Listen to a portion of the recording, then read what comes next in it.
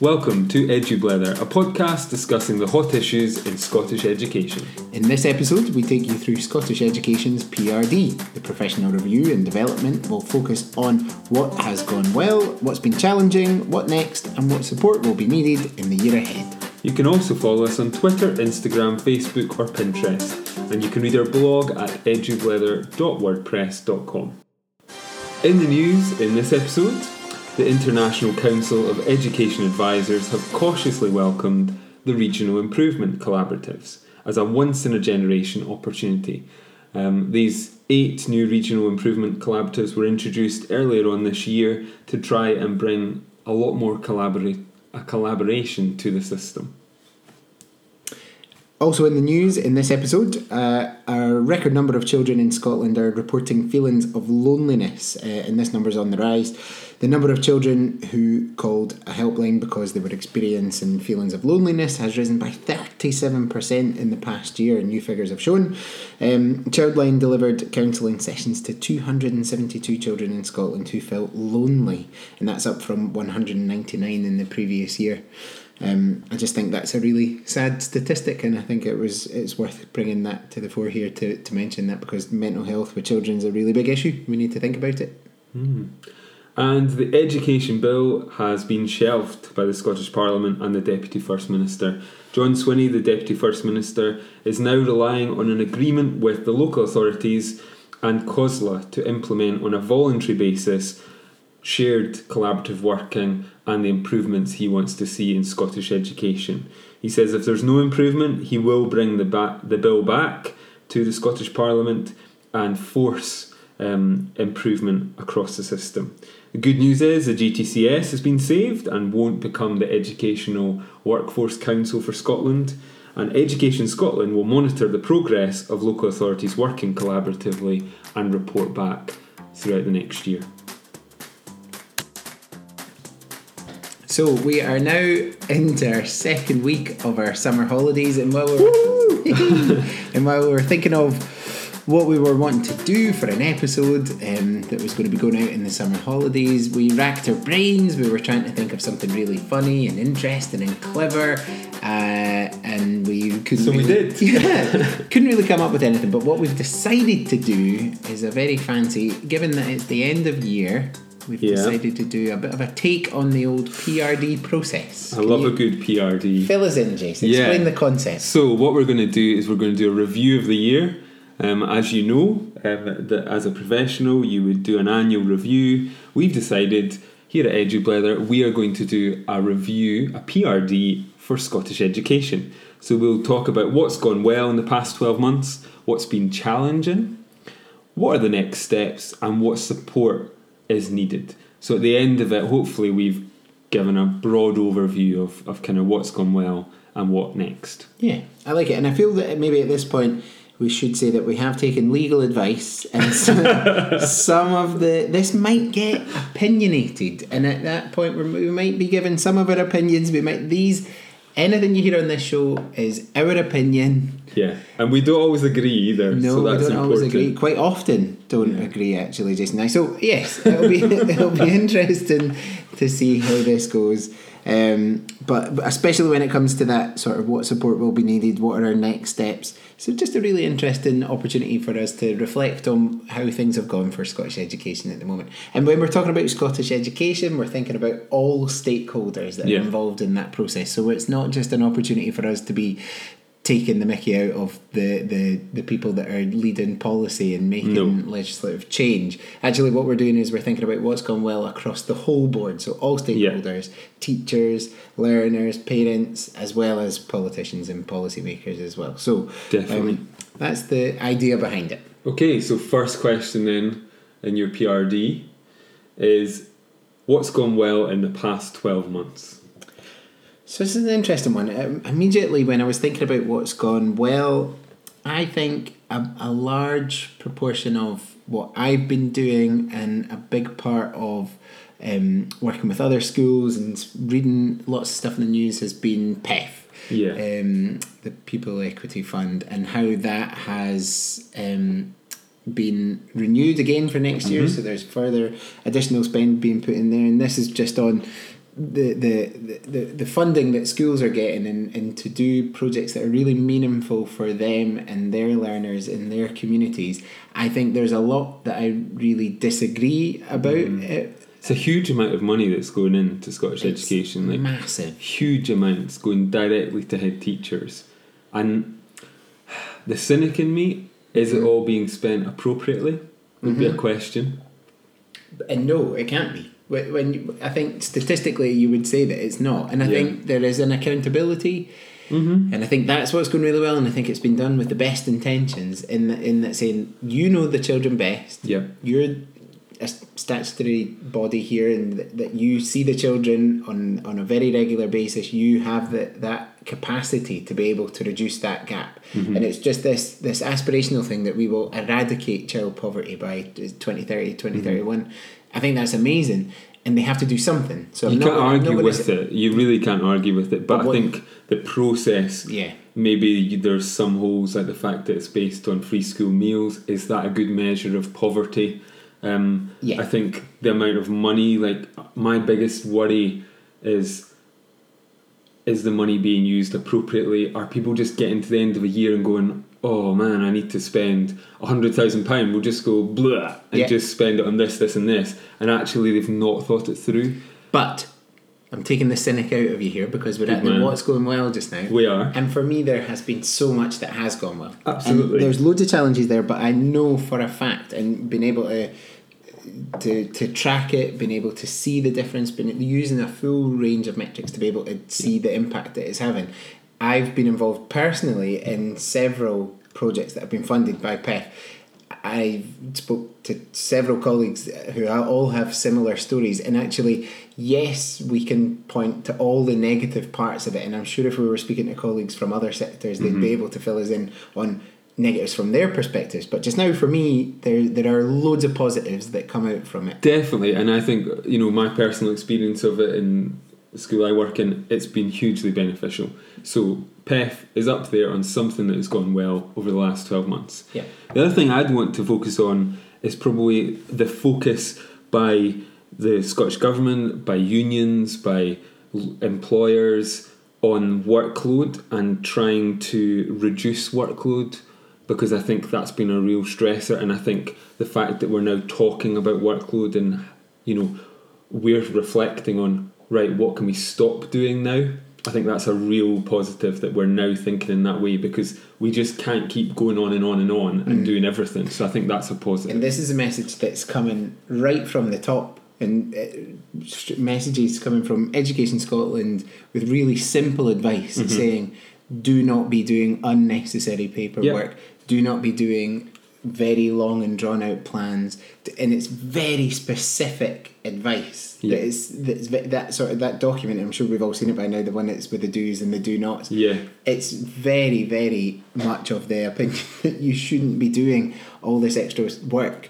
Now, that again, when we're thinking about the things that are wrong with that there's still so much that's put on the plate of a teacher, for instance, and so much that they do have to do, that yes, a sort of tokenistic thing, almost saying, well, but don't do this and don't do that, but here's another 5 jobs that I'm going to give you that are bigger than the jobs that I'm taking away. But I think that there's that essential move towards taking away this unnecessary bureaucracy that was taking up a huge amount of time. And it's been a positive, and we're going to stay positive. Yes, we are. And this is starting out bad, isn't it? 2 cynical Scots. So, and the other thing I think we've got to recognise is the huge focus on inclusion and also the wider understanding of adverse childhood experiences. I think that has been amazing to see, that people are... I mean, it sounds crazy that wasn't there already, but I think that's an amazing thing that as a profession we're focused on that. And for me, honestly, and I'll talk about it a bit later on, but I was at the Portobello Learning Festival that was all about sort of trauma-informed education and adverse childhood experiences. And a big point they were making there was that the bid to kind of reduce the attainment gap is going to fail, categorically will fail, unless we have an understanding of inclusion and adverse childhood experiences. And I think the fact that it will be a part of school improvement plans across the country, this trauma-informed education becoming a more inclusive, nurturing environment, because our understanding of not only that this is happening, because I think we were always aware that there was sort of inequity, there was things happening where children were experiencing adverse childhood experiences. I think that this isn't new, but I think what is new is the impact that has on their brains, the impact that has on their biological makeup and how they actually are as people. And I think that's the change and the really interesting thing for us. So for me, that's it's the biggest thing that's really coming into the fore in terms of education converse parlance. Definitely. Another positive over the last 12 months, I would say the fact that we have introduced a wee Higeus, so that young people are now involved in school improvement. So building on the How Good Is Our School For document for professionals, we now have something that's user-friendly, it's accessible for young people, and I think we're going to start seeing a lot more of that being used over the next year. I think that's amazing as well, because actually, again, it's about moving away from this imbalance, I think, that has been, certainly from when I was at school, this imbalance of teachers in charge, the people, they were the ones that ran the school, they knew what was best for you and they'd sort of just deliver it to you. We're moving away from that, our understanding of sort of brain theory and understanding how that works and how we learn best, but this actually really empowering the learners to say, you are in charge of this school, we are here to serve you, and we're not making decisions without consulting them. And I think it's just fantastic to have a systematic approach to that, a document that we can all refer to, that we're all able to just really promote that pupil voice. I think that'll be fantastic, and I'm really excited to see what will happen with that as well. Definitely. Another big positive for me was that and I think it's over 12 months ago now. I think it was March that they were refreshed of last year. But anyway, very recently, and they've sort of been coming in, has been the fact that the technology E's and O's have been refreshed, rewritten, and I suppose that's to come in line with it, moving away from ICT to enhance education, but it's moving more into a dialogue of digital literacy and computing science, and I think that reflects the changes that are happening with technological advancements. And we had a huge focus on our computational thinking in episode 3, I think it was, where we looked at that in depth, and I think that is so welcome that we've had that approach, the change in the E's and O's, moving away from IT-based learning to computing science, and what that means for our economy and for jobs in the future. And our last positive thing, Jude, is that we as a country have focused hugely on developing the young workforce and also our positive destination. So we know that the purpose of education is to get people into a good college, a good job. Is that the purpose of education? It's to get them into... Well, yeah, it has to be. Is it? Yeah. And the purpose... The purpose of education. Maybe this is a whole other episode. But surely we want young people to get into a good job. We want them to be the best people they can be. Yeah, so the best versions of themselves, absolutely. And the only way they can do that is through education. I get that. But ultimately you want them into a positive destination. Yeah. Whether that's a job, whether it's college, whether it's university, a training place, doesn't matter. I know what you're saying about the purpose of education. We have to be critical, though, I think, here of this language that's just used, like positive destinations. That what does that actually mean? What do we actually mean by the purpose of education is developing the young workforce? I agree. I think it is a positive, and I'm putting it in there reluctantly. I'll accept you putting it in there as a positive thing. For me, I think the focus that we've had on developing the young workforce has been disproportionate to saying, let's just focus on creating well-rounded people where there is intrinsic motivation to do the best and be the best that you possibly can be. Now, why do we need to label that with a positive destination? No, we don't, but it's much bigger than that. It's all about skills development. Why? Because we need skills for people. If you didn't have any skills, you wouldn't be in the job you're in just now. We do. You wouldn't have the ability to adapt and to change Like, you are in a destination just now. I am. You have developed skills for your work which are transferable. If you Loads went of out skills. and did I've got another loads job. of skills. No, I see what you mean. I think it is a positive in that we are a lot of the language around developing the young workforce is about equity as well. So it's about creating. I mean, that it's for so much everybody. bigger than just DYW and positive destinations. I think you need to get off your. I do, but maybe we need to have this conversation a bit more because I enjoy the critical discussion around The developing the young purpose. workforce, because I think we need to be critical of the terms that are thrown around. Oh yeah, and listen, we're not here just to promote all the political terms that are being bandied about. I get that, but equally, I fundamentally believe that, you know, part of my job is to make sure that young people do. There's no point coming into school, developing all these skills, getting all the qualifications you can get, if fundamentally you cannot do anything with those skills or those qualifications at the end of it.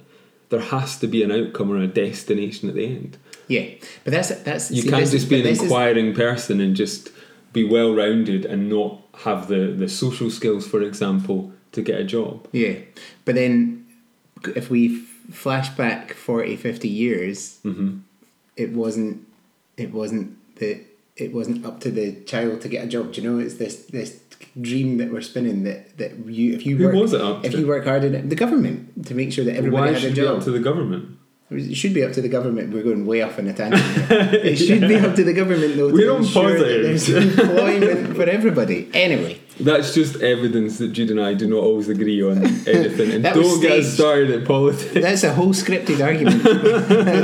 Anyway, moving on. What's been challenging? I think we'll find this bit a wee bit easier. Yeah, I think we do agree on this. I mean, I think we do. Teachers' pay and conditions has been really challenging and continues to be challenging. I mean, I think you've seen nurses and other public sector workers get a pay rise. I don't think it's simply, you know, a pay rise that we need. I think the profession needs to be more attractive.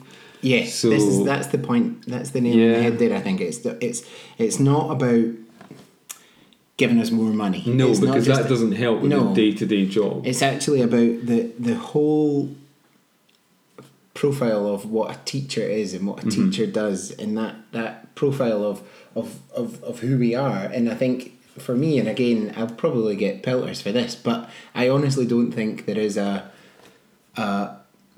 more important thing than education for I agree with you. Prosperity for developing everybody. Do you know, the whole kind of everybody involved in our society? I think it is the cornerstone. So why is it that teachers across the country aren't being recognised for that? And I don't think they are, because you only have to look through sort of opinion pieces and news columns and things to see the fact that we're in a crisis at the moment, and that teachers aren't wanting to come into it. Yeah, we've got vacancies that are unfilled, we've got low staff morale. You know, the number of student teachers coming through isn't enough to fill vacancies. The number of people that come out of a job within 5 years. Yeah. So we've got a real problem, I think, in not just Scottish education, but I think education certainly in the UK. And again, that's challenging for everyone at all levels, though. It's challenging for vulnerable learners who have, for instance, have ASD. You know, they're on the spectrum, and the change is terrible for them, and they're going through 4 or 5 supply teachers in a year. You've got for parents who aren't able to make that connection with teachers to be able to progress. It's a nightmare for teachers, because there's teachers missing out on non-class contact time because of, and they're covering for their colleagues and the pressure on them. Absolutely. And then at leadership level, it's a case of putting out fires rather than actually focusing on strategic development. So at all levels, it's a real difficulty, and actually it really does need to be addressed. Obviously, it's being discussed at great length at the moment by the unions, but it's a really interesting one, and it's made it challenging, I think, for Scottish education. There's so much wrapped up in that, and I don't think there's an easy solution either. And I think if there were, then we would see it by now. I think it's not just a case of chucking money at it. I think there's a lot more to it than that. But I do think that's a huge challenge that we've seen over the last certainly the last 3 years, let alone the last year. And it probably will continue to be a challenge in the year ahead. I think moving on to that, the fact that there's no matter what way you look at it, there's a reduction in services in terms of, obviously, with budgets being cut and less money in education, key services like services that address mental health, services for additional support for learning, various range of services across the sector, they're so heavily subscribed and oversubscribed that we're working with some learners who are waiting to see someone about a mental health concern for 18 months. And I think that's just it's not acceptable, and we shouldn't accept that, and we should criticise that, and that's challenging. It is, but it shouldn't, for these things, it shouldn't come down to money. This should just be something that's readily available all the time, because if we are trying to reduce the attainment gap, we know how to do that. Like, there's loads of ways that we could do that really quite easily, but without the key services that are there that we've drawn on in the past. And I think it's not a case in terms of reducing the poverty related attainment gap. It's not just down to education. There's so many other factors, housing, social work, health, all play a part in reducing the poverty gap. Related attainment gap, without a doubt. And I think unless we have that joined up approach, we're going to reduce it by not as much as we could if we were working together. And that comes back to that point. I know we started positively, I'm saying, in air quotes. We're on challenges now. We're still on challenges. But when we're thinking about PEF, and we're thinking about that bit about actually, if we're wanting to reduce that gap, we can't just be left out. But I feel there is a bit of a burden there, that money. I know it's kind of cheeky of me to say, it's a burden giving us all this extra money, when I'm in one breath I'm saying we need more money for these services. But that's sort of the point I'm making, is that actually it shouldn't all just be coming to us, this money should be used for all levels of society, because I think there's a big problem with community centres being closed. There's a big problem with libraries being shut down, that we're parks, not enough parks being made. There's like community police officers not being available. It's not just down to schools, and I think it's a shame, because there is this reduction in services across all sectors, rather than just, I feel that we're able to do more as education establishments, but actually a lot of what we're spending that money on is buying these services that were once there, so buying in people that can help address mental health issues, because actually that used to be a quicker, or we could easily access things quicker than that, and I'm aware, I'm not trying to criticise colleagues from I'm not saying that at all. I'm just saying what we're seeing is that there's not enough for the children in the services that we're looking for. There's not enough there outside of school, I think, that we need to draw on. It is very challenging, definitely. I think another thing that's been challenging is the amount of change that there's been in Scottish education, and I think the recent plans for a governance review have not helped with that. I mean, whilst there's parts of the plan that you might agree with, I think the upheaval and the change in approach probably hasn't helped. The fact that it's now been shelved in the Scottish Parliament, I think the fact that we've now got regional improvement collaboratives, whilst that's broadly welcomed, I would hope that wouldn't become another layer of bureaucracy. If that's going to help us at a school level, then great, then we welcome that. If they're providing additional support, additional challenge that's different to local authority and different to Education Scotland and the Scottish Government, then that's great. But is that just too much when we've just had we've had the whole, in secondaries we've had the SQA changes, prior to that we've had all the broad general education changes, all the assessment, the benchmarking, like you name it, we've had constant change in the last 6 years. So I think that's been really challenging for teachers, and that probably doesn't help when it comes back to teachers' pay, condition, morale, and value in the role of a teacher. there's a lot of challenges there, aren't they? There are. I'm just going to add another one on. Just touching on what you were saying there about assessment as well. The introduction of the SNSA assessments has been really challenging this year, and I think again it's another change. A change as in that we did standardised assessments, and we've all done standardised assessments for years at a sort of local authority level, so that we would have benchmarks at sort of key transition points throughout the year. The thing that was different for me was that this was it was brand new, it was different, and actually the results from it as well are very ambiguous, and it's you're not getting those standardised results so you can track data and sort of compare data. So I feel that it was a huge amount of upheaval and a huge move away from teaching and learning time, because it was new, and it was about working with the technology, trying to figure out the assessments. There was a lot of training, lots of money has been invested in the SNSA assessments. Do you think that will get better as we move throughout? Yeah, so this is year the interesting and the bit. year after.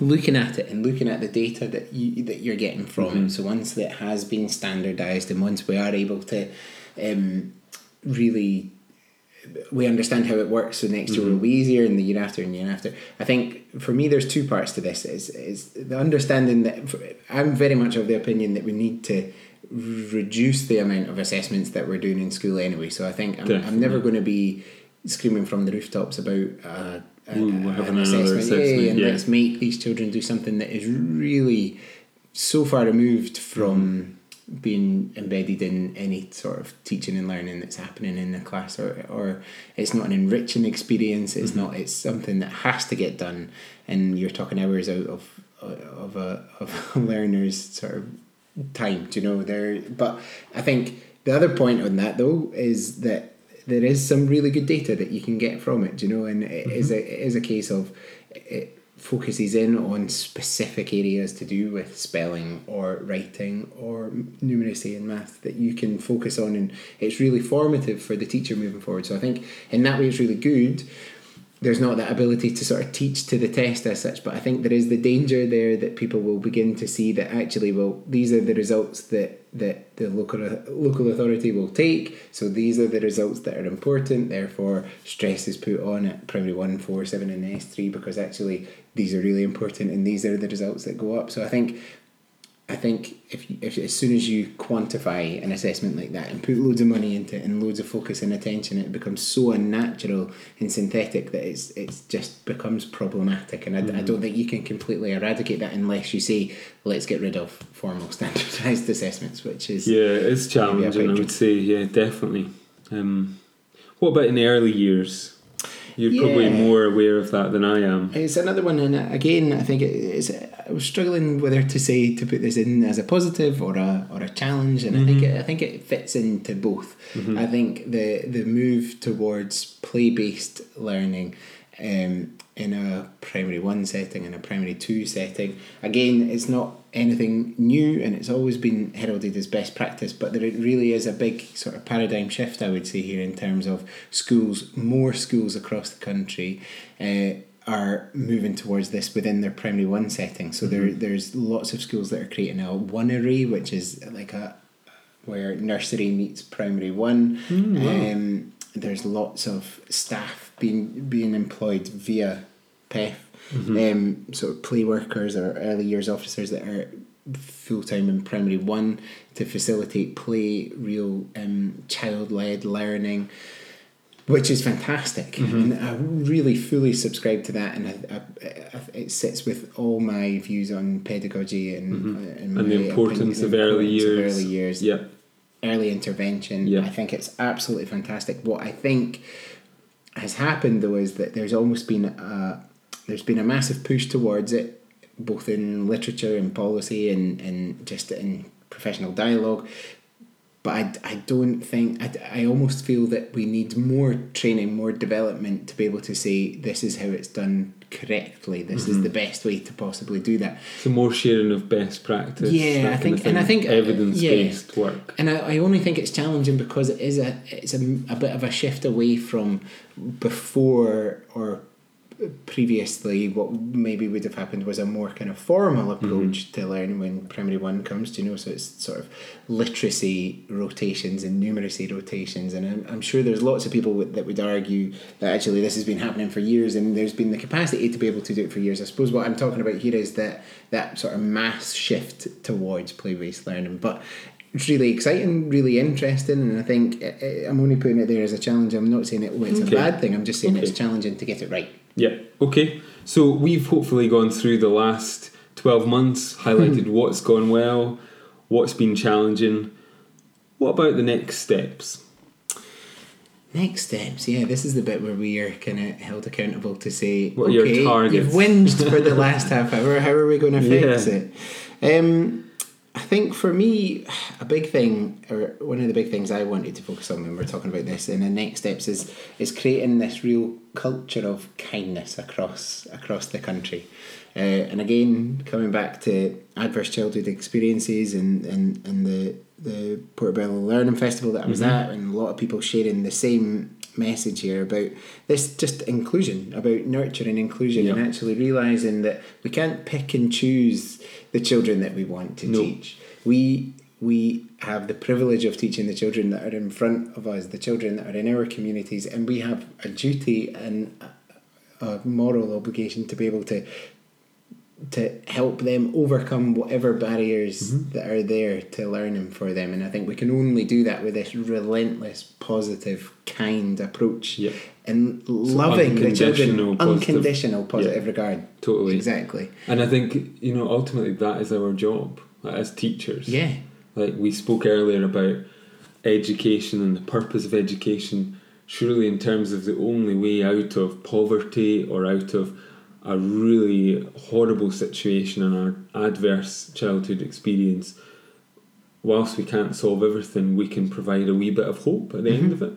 And actually that's our job, is to build resilience in young people, to inspire them, to motivate, encourage them until they achieve what they can achieve. And you can only do that if you're firmly in the belief that you will just be relentlessly positive and kind, and you will leave your ego at the door, and you will not take anything personal, because it's not personal. Any behaviour, anything that's negative that's coming towards you is purely a form of communication, and them telling you that they're struggling with something, they're asking you for help, and you would never shout and scream at a child who's asking you for help in a traditional way. Can I have your help, please? And if they tell you to F off and chuck a chair at you, then of course that's not acceptable. But what they're telling you is they need help, and the only way that you can fix that and properly deal with that at the heart of that is by being kind. And that's what I would like to see happening. Okay, well, we'll see how your next step goes over the next year. The thing I'd like to see is, I would like to see a renewed focus on leadership. We focused a lot more on leadership over the last year, on teacher leadership, but also on middle leadership. We've had a real focus on that as well. I would like to see a reviewed career structure, because I think that's something that was probably a mistake when it was taken away back in 2001 under the Macron Agreement, where we had a number of layers of promotion within the system, and that made the profession attractive. It made people want to stay in the job. Yes, we probably should have kept charter teacher, because we don't want everyone to be aspiring to be a head teacher. I think we still want our best teachers in the classroom.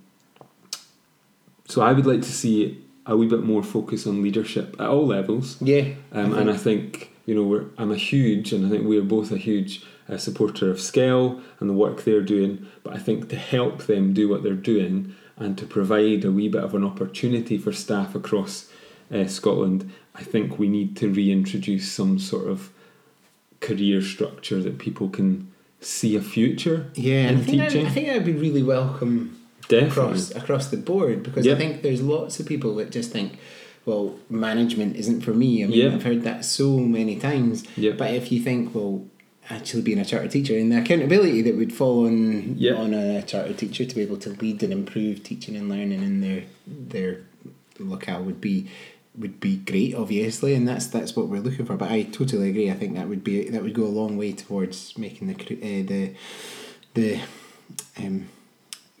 job a more attractive one. You know, Definitely.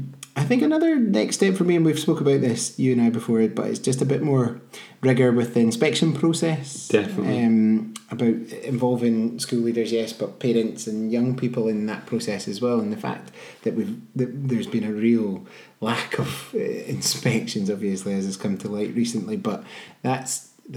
And I know it's strange to be saying I want more inspectors to be coming in. Please come in. Don't come in the first week in August. But no, but I think that's an important point you raise, because I don't think we need inspections. Yes, I think yes we do, yeah. Because I think teachers want to know that they're doing things well, and they want recognition when things are going well, but they don't want something done to them. Mm-hmm. So I think the new approach to inspections, the fact that people are coming in and working in partnership with pupils, with parents and with teachers, I think is a welcome thing. I'm not suggesting we need an inspection, every 2 years, but some schools haven't been inspected in a long time. A decade. And that's a whole generation of young people who've gone through a school. If there are serious problems there, that is not then acceptable. What's happening? And I think it's maybe a bit about what are we doing in terms of accountability within our system. So if the government or Her Majesty's Inspector of Education are not fulfilling that role, are there opportunities for other people to fulfil that role? Mm-hmm. So if there's too much for them to do local authorities have a role there?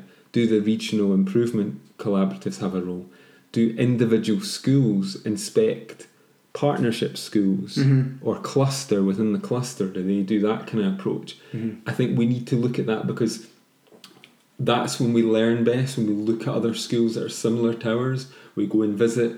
Surely that is true collaboration. Yeah, and I think that's it. It needs to be a more collaborative process, because I think what's happening just now is it's maybe a deficit model or a sort of seeking validation. Yeah. It's like, it's okay, we've listened to everything that you've said, we've read all your documents, we've never seen you, we've never spoke to you, but here's what our best guess at what you're telling us to do is. And I think we need to move away from that, because if you just flip that on its head and think, right, I'm going to see a child in primary 1 and I'm going to tell them their whole kind of progress through reading. I'm never going to hear them read until primary 5, but I want them to be excellent readers by the time. That's not, you couldn't do that. And if we think about it in a formative assessment process, someone that's giving you guidance, that's able to, and I think it is moving towards that model in terms of they're trying to address it. This isn't me just trying to say I've got all the answers and this is wrong. No, what I I'm think saying it's is welcome. Yeah, definitely. It needs to be different. It needs to get rid of the scaremongering, the we know best and we're going to tell you, because actually there are too many stakeholders for there just to be one voice that comes in and says yes or no. And I think it would be better to have, and I know they're doing this already, to have current practicing teachers, middle leaders, deputies, head teachers on an inspection team. And I know they are doing that. It's a big change that they're trying to. It's a huge change. I know a lot of that is happening, but I really think that needs to be stepped up so that we can have a bit more confidence in Scottish education. And the last thing I want to say in terms of next steps would be freeing up a wee bit of more time to focus on learning and teaching. Whether that's reducing assessments, as you mentioned earlier, whether that's reducing all these compulsory reports you have to do, everything that actually doesn't have an impact on the children in front of you. We really need to have a renewed focus on our daily practice of learning and teaching. And that should be everything we do, everything we talk about, everything in staff meetings, everything in PRDs, all our professional learning should be focused on that. Yeah. And my real worry is that's just become... It's a shame that's become like secondary when you totally take in secondary, when you take in assessment, enough. when you take in all the other sort of bureaucratic things that are essential. Like child protection things, fire safety, health. And safety. They're totally necessary, and I understand why they're there. But actually, when you look at everything else and all the paperwork and everything, when everything's done, you think, how much time today or this week or this month or this term did I actually spend on improving or making sure that there was excellence in learning and teaching? And that's the real tricky. And I'm not talking about that as a school leader or just, I'm talking everyone in that setting, and the children as well, the learners as well. Like how much time do they spend focusing on teaching and learning? Now, I think that's a real big one. I think that's a huge one. If we need to think about how do we ensure that no matter what, that is at the forefront of what we're doing, because if it's not, then we're not going to see the improvements either. Do you know? No. Right. I think in terms of thinking about how we finish off our PRD. Don't sound too dejected. No, I'm not at all. It's been good. But we need it's to your think summer about holidays, remember? we need to think about the supports that we're going to need to Definitely, sort of, and that's so important. Fulfill these next steps. So, I would like to start by saying that I think we've kind of touched upon this, but I'm just going to go out with it and say we need to raise the profile of teachers as professionals. So we need to give them the appropriate pay, we need to give them the appropriate support, we need to make the profession attractive, we need to allow them time to focus on learning and teaching. So we need to free up time in the system to allow teachers to focus on what they want to do, and that is to teach the young people. Yeah, and I think it's partly with that hand in hand will be that growing understanding and awareness that teachers are professionals, that teachers are that are really incredibly well informed professionals that understand the stages of development, that understand cognitive science, that understand how learning and teaching really best works. And I'm not saying that we never want to be questioned on that, but what I'm saying, I think, is that if that profile was raised with everything that you've just mentioned, you know, if we were really attracting the best of the best that were teaching for years and really had a really profound, deep understanding of what pedagogy was, then we would be confident, I think, at tackling a lot of these other challenges that we're looking at, and all these other competing agendas. I think it would be a real strength for us moving forward. I think another support that we need, though, is focusing more on that community education and thinking about where we exist as a school within a community. So thinking about more support and engagement and really trying to make that meaningful rather than just surface level or superficial, that parental engagement. Because that's a support that unless we have that support, it's very difficult to make progress. And that's it. The impact we have is we have young people, 190 days a year, from early in the morning to 3:30 in the afternoon. The biggest impact on young people is in the home and their parents. We need to have a partnership with parents and work together to deliver, the change that we've talked about throughout the challenges and the things that are going well. All these things will work really well if we're working in partnership with parents. And I don't know if we've got that quite right yet. I think there's some really interesting things that we're seeing. And again, going back to the work with PEF, there's like parental engagement evenings, there's parental officers that are employed to work in partnership with parents, there's family learning centres. All that kind of stuff is really, really good, but it's a bit piecemeal at the moment. And I think sticking with the positives, in terms of support, I think working with parents. And doing everything and anything we can to get that partnership to work. Because ultimately it falls on us to create a system and an ethos and an environment that is welcoming, that brings parents in, and that's us as we are in that establishment that's needing to make that happen. So I think it falls on us, but yes, I think that's the support that we really need to get. And the last support that I'd like to propose is that we need to have a wider partnership working approach, so that we're equal partners with all agencies, whether that's health, police, social work. Too often education is seen as because we're the only ones who are involved on a statutory basis, we can't walk away from children, we can't turn our back or give up on young people.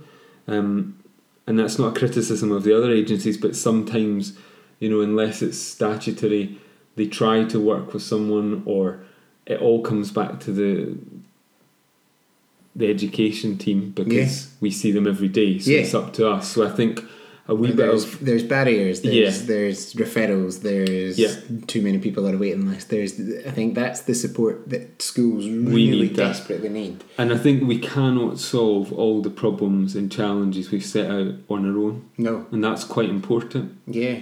And I think it's about reshaping the perspective that we take when we come to addressing the attainment gap, for instance, and just addressing improvement and improving young people's lives in general, is that even with the best education system in the world, the best teachers, the highest paid teachers, the most enthused and engaged learners in our school, if it's not right everywhere else, it's going to fail. Absolutely. And that's why I think partnership work, we don't exist in isolation, and I think it's wrong for us. And I think actually all too often there's this approach that teachers do, or schools do, try to do a lot, and they maybe often overlook what's happening in their community because they're not aware of it, because they're just working so much on their own, So for instance, they think, right, we'll do a cooking class because that might help children eat healthy and that might engage parents, but as actually there's been a cooking class happening for 3 years at the community centre down the road, and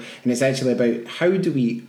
And I suppose here what we're trying to do is pose questions about how do we do this better. I'm not saying I know the answer for it, but I think thinking in terms of aspirational thinking here, that's what we need to do. We need to not just superficially work in partnership with parents or with other external agencies. We need to think about how do we meaningfully do that systematically as well, so it doesn't just happen for 6 weeks and then we're done. Okay, Jude, that's the end of the Scottish Education's PRD for this year. So we've made a note of the targets, we've made a note of the support that you'll get, or Scottish Education will get, and we'll wait and see how that goes. Yeah, we'll do our PRD next year. Yeah, and review it. We'll review the targets. Now, do I need to upload this to GTCS? I think so, yeah, that's how it works, isn't it? Okay, it's time for our next feature, which is Inspired By. This is where we take a look at something that has inspired us. So, what has inspired you in this episode, Jace? Well, Jude, at the beginning of June, I went to the STEP conference in Edinburgh, so the Scottish Teachers Enhancing Practice Conference, and they had Sir John Jones. So he was an outstanding speaker.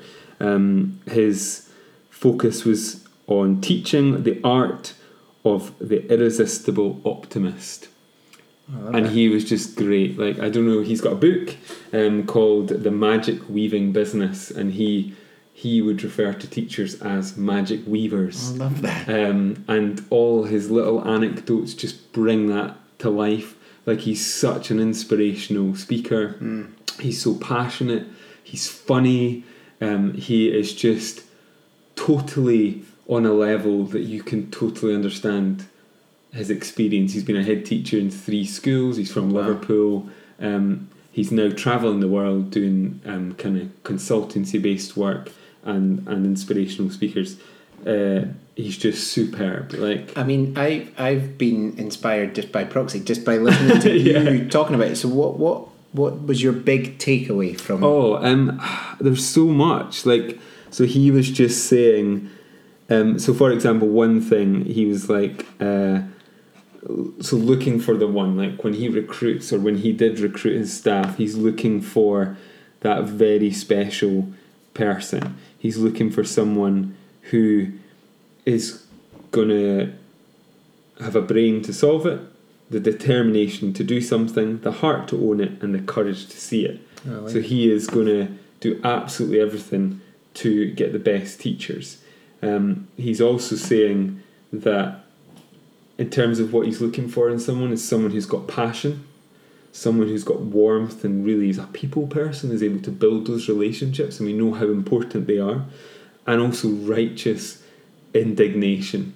Someone who is absolutely going to focus on the best thing for young people and is never going to give up. And all of that combined the relentless pursuit of excellence. I mean, how can you disagree with that? Yeah. Like, at points I had tears in my eyes, Wow. other points I was laughing out loud. He was just such a good guy. Like, And was it just him speaking at the just conference? him, and I think everyone should hear him. I heard him, I think, back in 2013 or something like that, when he was at the Scottish Learning Festival, and he is by far the best speaker I've ever seen. Yeah.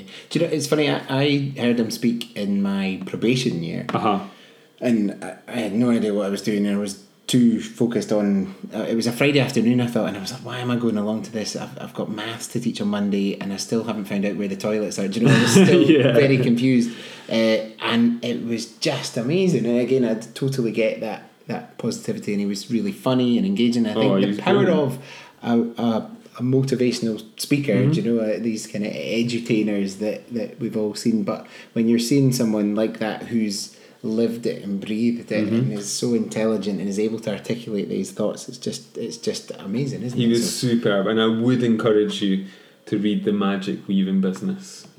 What a great name for a book as great, well. isn't I it? love that. That's and great. you would be a magic weaver. Right. I like it. I know you love your magic. What about you, Jude? What's inspired you this a wee bit of a break from the usual format here, but we're both going for an inspired Why by. not? And I think because we've both been inspired by a conference this month, and it was exactly a month ago today, actually, the conference. I went to the Porty Learning Festival at Portobello High School. It was on a Saturday, so it was in my own commitment. time. That's how much of a magic Like weaver it. I am. But no, it was great. It was just so it was about adverse childhood experiences. Trauma-informed education was the real sort of theme behind things, and it was David Cameron that was setting things off, and he's just such a fantastic speaker and so full of enthusiasm. He is. I do like him. So entertaining, but also just articulates thoughts really succinctly, unlike me. But it was great. It was a keynote from Paul Dix, who wrote the book When the Adults Change, Everything Changes, which again is just amazing. And I love that book so much. I'm working my way sort of through it for the second time at the moment, and it's just absolutely brilliant.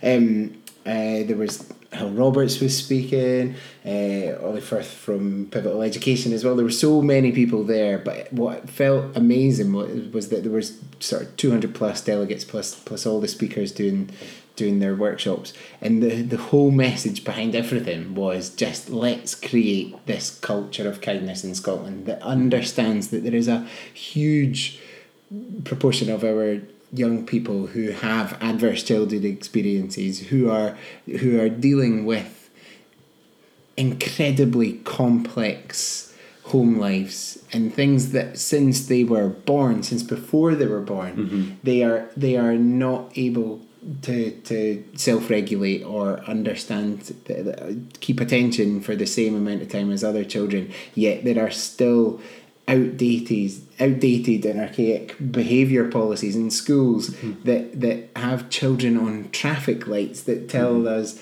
that we're embarrassing these children and having them up on red, and we're shouting at children. We're using really quite hard sanctions and punitive measures to try and bring these children back into line. And what was just so lovely was saying that all the research shows that the one thing that can make a difference with adverse childhood experiences is having one key person that you can talk to, relate to, that can help you, that you can trust. And I think that I've not cried as much as that since Dumbledore died in Harry Potter. Genuinely, it was. Don't give that away. Sorry, spoilers.